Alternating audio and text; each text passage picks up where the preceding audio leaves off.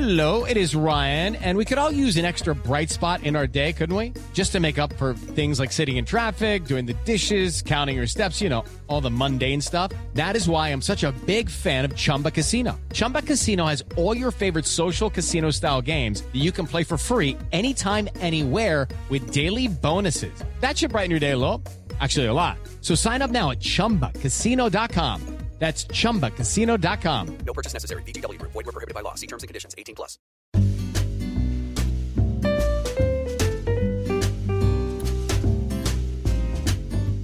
Hi, I'm Dominic Patton. And I'm Pete Hammond.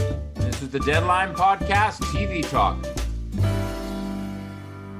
Today we're going to be discussing variety and talk series, all those great talk shows and things that John Oliver wins every year. So it doesn't really matter what we say because that's what happens. And before that, it was Jon Stewart. So it's if your name's John, you're in like Flint here with the Academy. We're going to be talking about what we feel are the top contenders in those categories. And you'll hear a snippet of my conversation with the cast, including Steve Martin and Martin Short and Selena Gomez of Only Murders in the Building. Well, I mean, is it really only murders in this category? I mean, you kind of laid it out. It's John Oliver to beat, John Oliver to win, John Oliver.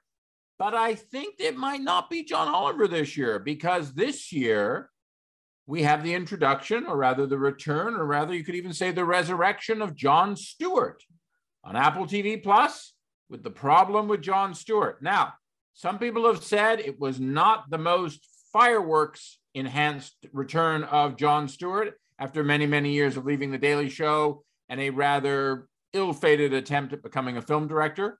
But he's back and he's on, and now back after a little bit of unevenness in episodes of The Problem with Jon Stewart. They now are back on a pretty regular schedule. And let's be honest, they did help change a law, so to speak. So I think that, in fact, you might see a real contender this year. As for everybody else, I mean, The Daily Show, Jimmy Kimmel, all the rest of them get nominated at one point. None of them win because their name's not John. Who needs another Jon Stewart show to win Emmys? I just pointed out that Jon Stewart won 10 years in a row when he was at The Daily Show.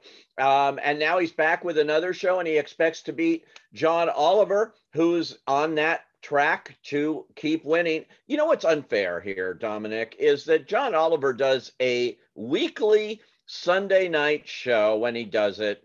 And it's not the same thing as turning these talk shows out every night, every day during the week, and putting that together. And, you've got to give props to people, not only like the three main ones at 11:30, Kimmel, Fallon, and Stephen Colbert. But, what about James Corden, who just announced next year is going to be his last year? That may give him a little bit of sympathy here in this category to maybe get back in. He wasn't even nominated last year in the category. And then and Seth Meyers, who I recently did a whole thing for Academy members at the Harmony Gold Theater with Seth. It was an evening with Seth Meyers and his show. And it was great. And he came out here. He did a lot of press. He did my Behind the Lens as well. And you know what? I think he's a player as well. There's a lot of people that need to be in this category, and it doesn't have to be. I like John Oliver. He's fine. But really, is this lazy voting, Dominic? Is this just lazy voting? Well, I think part of it is something that you mentioned a number of times over the years when we've talked about this, which is a lot of Emmy voters, especially when they get this far down the ballot, they tick off the name they know. I mean, it's just that straightforward. And, John Oliver is on HBO, so there's prestige there. HBO always put on a big campaign, whether or not they're owned by Warner Media, Time Warner, or now the incredibly originally named Warner Brother Discovery, or whoever. John Oliver seems to rise above that. But to be honest, it's funny, you talk about Seth Meyers, I'm looking back over past years. Seth Meyers, I'm looking back 2020, 2019, 2018. I don't see him nominated. It's interesting. Writing. He gets in the writing category. Yeah, writing, schmiting. But look, when you look at the actual show, Outstanding Variety Talk Series, The last time you saw a real kind of mix in this was Bill Maher made it in 2017, as did The Late Show with James Corden. Pretty much after that, it's pretty much all the same. It's the same. Except Conan. Conan last year. Also in there. Corden was also in there in 2019. But you look at 2021, and what is it? It's Jimmy Kimmel, it's The Daily Show, it's Stephen Colbert, and it's John Oliver. Though last year Conan. But it was his final. It was his final year. That's why I said maybe Corden will be drumming up, although he'll be eligible again next year. Exactly. And I think that'll be a lot of people's buy-off. I think that Jon Stewart could be the player here because of the very thing we just talked about, which is the name brand familiarity. And I guess it's almost like that P value that he just kind of, there is such a knowledge of him that it grows. And I guess people, he did just get the Mark Twain and the Kennedy Center. He's got a lot of awards on his shelf. It just feels like this might be a year to bring it back. And I will also mention, as much as the show has been criticized of being kind of just a rebaked and reheated version of what he did before with a few little tweaks, mainly he doesn't wear a suit, to be honest. It has had some real effects. One of its earliest shows was talking about some of the dangers that came out of military life, particularly these pit fires that happen on army installations and bases all over the world, where equipment, by equipment, I mean everything from tanks to porta potties to radiation to bags of poop are getting burned in these giant burn pits. Well, the smoke goes up, it wafts over the base, and all of a sudden it seems a lot of people get some forms of diseases, some of which manifest themselves as cancer. The Pentagon has kind of turned a blind eye to this for many, many years. John took on this issue, had the Secretary of Veterans Affairs, Des McCullough, who used to be Barack Obama's chief of staff and was one of the few Barack Obama aides who was close to Joe Biden. So hence he got a job in the new administration. And ipso facto, this is now something the administration has taken severe and concrete action on. So if Jon Stewart wants to wave around the flag of I actually mean something, besides John Oliver, who generally has the flag of being incredibly funny, but, a little bit of a Don Quixote, he's got an advantage. And he's on a streamer, right? He's on Apple. He's on Apple TV Plus, my friend. So, and is that once a week? It was changing. It was bi-weekly at one point. And then I thought he was uneven. Yeah, I thought it was very uneven. And that's the problem with talk shows on streamers. It's very difficult to kind of get a handle on how to do that. Netflix hasn't cracked it. It's a very kind of unique thing that oddly enough belongs in something we had a discussion with a while back on the networks trying to break into the Emmy race. This is still, even though John Oliver and The Daily Show have dominated it, in terms of nominations, CBS is in this game, ABC is in this game. So there are places here for the traditional network. What's interesting to me, The Tonight Show, which is the king of all of it, can't get arrested anymore in this category. You'll notice when you were reading off who's been nominated, Jimmy Fallon isn't it. And when that started?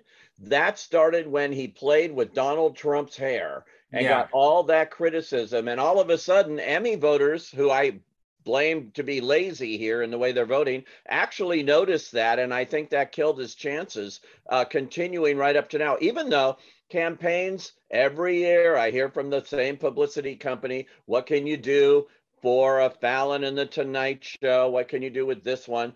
And, it hasn't worked. They haven't been able to get back into the game, the Tonight Show, the crown jewel, as it were, of late night talk TV. In many ways, the Tonight Show's become like classic rock, which is it just doesn't have much of a place on the charts. It gets a lot of play on radio, or it's maybe even on Spotify playlists, but it's not something that cracks the charts. Rock and roll is just not up there right now. Also, I think too, I think Fallon ran out of his opportunities. He had a very good early couple years. You're right. And then that Donald Trump incident happened. And then there was just kind of I don't want to say a slow beat into irrelevancy, because I think Jimmy Fallon is incredibly talented. And he's very, very good when he does, especially during the pandemic. He really pulled it together. But it feels like he plays a little soft in a world that is much more sharp-elbowed nowadays. I mean, when you look at his network competition, Stephen both Colbert, Colbert and Kimmel are hardcore. almost always there. Like it's a given place. And part of that, I think, is that, like the other contenders, like the John Olivers and the Trevor Noahs, they play in the political sandbox and they kick sand around and they kick it sometimes in the big guys' faces. So I feel that has an appeal to people, because I feel like Hollywood, perhaps like a lot of places, but more than a lot of places to some extent, is very politicized. And if they can find a way to make a statement through a vote or through an award, they will do that, which comes back to my do not count out the resurrection of Jon Stewart. No, and when you mention Jon Stewart, he, of course, won all those Emmys every year like clockwork for The Daily Show. Do not count out Trevor Noah, who I think has been on the cusp of breaking through at the Emmys. I thought maybe last year, I actually thought Conan would win last year, but that wasn't to be. John Oliver thought that too. But I think Trevor Noah, hosting the Grammys, hosting the White House Correspondents' Dinner, he's the new guy. He's somebody to look at here, and maybe this could be a breakthrough year for him. He's back with an audience, got through that whole pandemic thing, as did all of them. I would look out for him as well in this mix. Who do you think is someone, you talked about Fallon, who do you think is someone else who might be kind of reaching their sell-by date? I don't know that anybody is. Kimmel keeps talking about wanting to quit at a certain point. He keeps dangling that. I don't know if that's going to happen. He's been doing this for 19 years. It's hard to believe. Boy, we thought Johnny Carson would never be topped with 30 years, and maybe he still never will be. But, we've got some long run people like Kimmel creeping into this right now. And, it's a tough gig, like I said. I think, quite frankly, the Television Academy should find a different place for John Oliver and maybe even Jon Stewart, and not compete directly with these daily talk shows. They should have their own little spot. I know they don't want to proliferate, and they've already, divided up the variety categories in such a way. But it seems unfair, so I just throw that in. I just don't know how you compare. But how would the TV Academy do that? I mean, they can do it with the Board of Governors. They can just say Variety Talk, daily, and Variety Talk weekly, and Variety Talk, because the streamers are going to start to keep trying to find a way into this game, however they do it. And then we did not mention Letterman, whose sell-by date sort of came at his own behest. And now he's back doing these special talk kind of things, pre-taped on Netflix. I even saw them promote one of them coming up that is this year, this season, Will Smith, except they point out it was taped before the Oscars. So why would they not try to update? Are they going to run that? It seems so stale to me. Well, I mean, but this is the problem. And this is where I think Jon Stewart, by his sheer brand power, has been able to break the curse of the streamer talk show. Yeah. Netflix have tried, Chelsea Handler, others, they have tried. Patriot Act was a pretty good attempt at kind of being John Oliver-esque, but that hit some roadblocks and eventually ran out of steam, or rather got pink slipped. It's a very, very hard game. It is one of the things, when you move out of the realm of news and sports, it's one of the things that the streamers just can't seem to crack, except for Apple TV with John. But again, they had some problems. It was bi-weekly, and then there was a podcast, but people didn't really know that the podcast was related to the show. And then it became, for its first season, then it became a weekly show. But then that was just kind of through the last 3 or 4 weeks, and then it ended. And I think that for a lot of people, they might not even know that the problem with Jon Stewart actually started on September 30th, 2021 and ended on March 24th, 2020. But the thing is, it's on Apple and you can go back to it. And I will say this about the problem with Jon Stewart, which, by the way, I am not advocating is the best variety talk show out there. There are a lot of problems with it, some of which I've spoken about, and in terms of its redundancy and sometimes its irrelevance. But there are also some good parts about it. And the thing is about it, is unlike almost every show that is a regular talk show, and to some degree, John Oliver, Jon Stewart has begun to find the way to be an evergreen talk show. Okay. His shows, you go back and look at the gun control show. You go back and look at the show about white supremacy. You go back and look at the show about the stock market. You can watch them today, or you could have watched the stock market show on March 3rd, 2020. They're still stand as informative television as well as being entertaining, even when the market's up and even when the market's down. And that, because you can actually get a breadth of the whole season of this first season, and because people love Jon Stewart, I think that might give him some of the jet fuel he needs to get past John Oliver, who, by the way, was a Daily Show correspondent under Jon Stewart and was Jon Stewart's protege. When Jon Stewart went away to make a movie, John Oliver actually took over. And that was actually what caused HBO to offer him his own big chair. So in a way, if one wins, the other wins. Enough of Jon Stewart. Here's two guys that I would love to see host a talk show together. I actually worked. You and I. I worked with one of them on a short-lived daytime talk show, which was on all times of the night and day. And that's why it didn't work, but it was fun to do, the Martin Short Show. Steve Martin, just a genius at anything. You just know he could handle a talk show, but no, they're not doing a talk show. They're doing only. Oh my God, that is you back-ended into that so long. You're like a U-Haul truck down at the Time Warner building. Yeah, they're doing Only Murders in the Building, a terrific comedy mystery series in which New York is also a star. And it's a great show on Hulu. It's been renewed, actually, starting its second season at the end of June. It's a fun show. It's always fun to watch these two guys together, and joined by Selena Gomez, as all three of them joined me at our Contenders event to talk about Only Murders in the Building. Here is part of that conversation.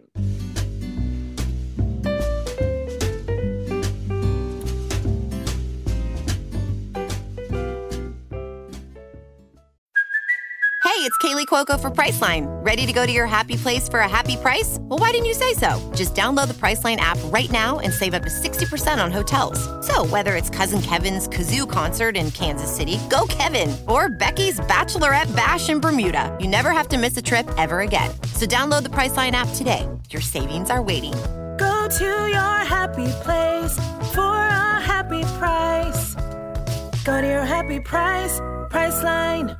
Steve, this came to you about 10 years ago or something, this idea to do this show?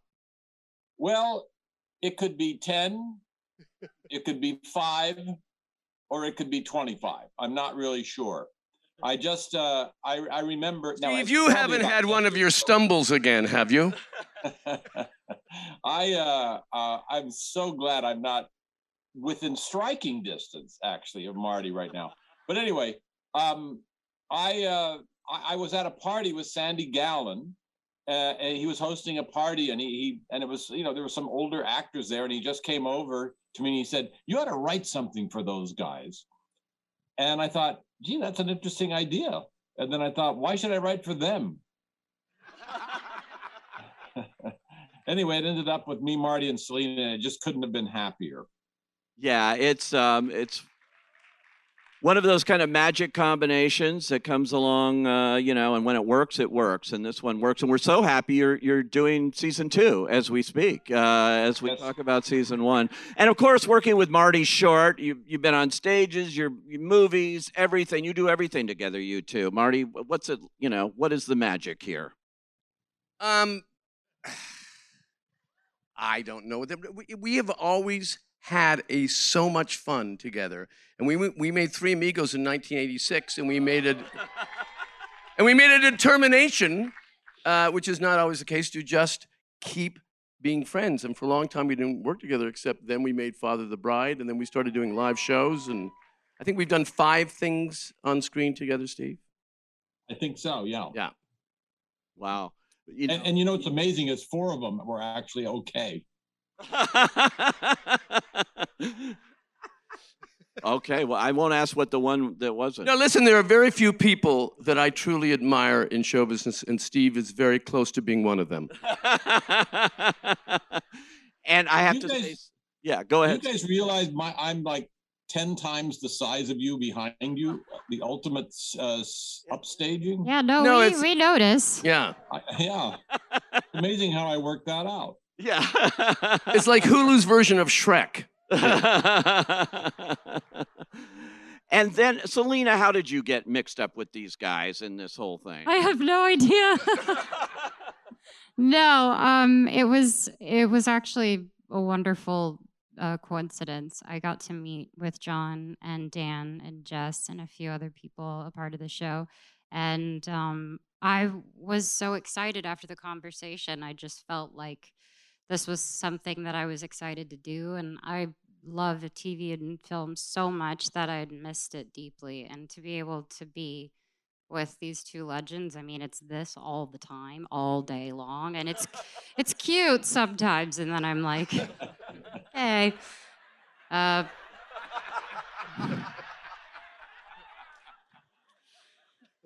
I feel very grateful.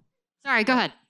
What I'm especially pleased with, I'm looking at you. I'm from New York, is sitting there, the three of you, and I also add the interlocutor, whose name I was obscured when you introduced yourself. But we have here, after 2 years, we have 4 friends right here. And often, there's always one loser, or somebody difficult, or somebody impossible, or somebody who brings down the joy of the set. And then in this case, there's really only one person who does that. Wow. He keeps dropping these little mystery hints here, that you guys are going to have to solve one way or another. Old Big Head can say whatever he wants. Well, there was certainly some killing left on the floor in that one. So listen, thank you for listening to this episode of the Deadline Podcast TV Talk. Make sure you subscribe to us on Apple Podcasts or Spotify so you never miss a single episode. And of course, you can find all of our TV breaking news coverage at Deadline.com. Thank you for joining us. Talk to you soon.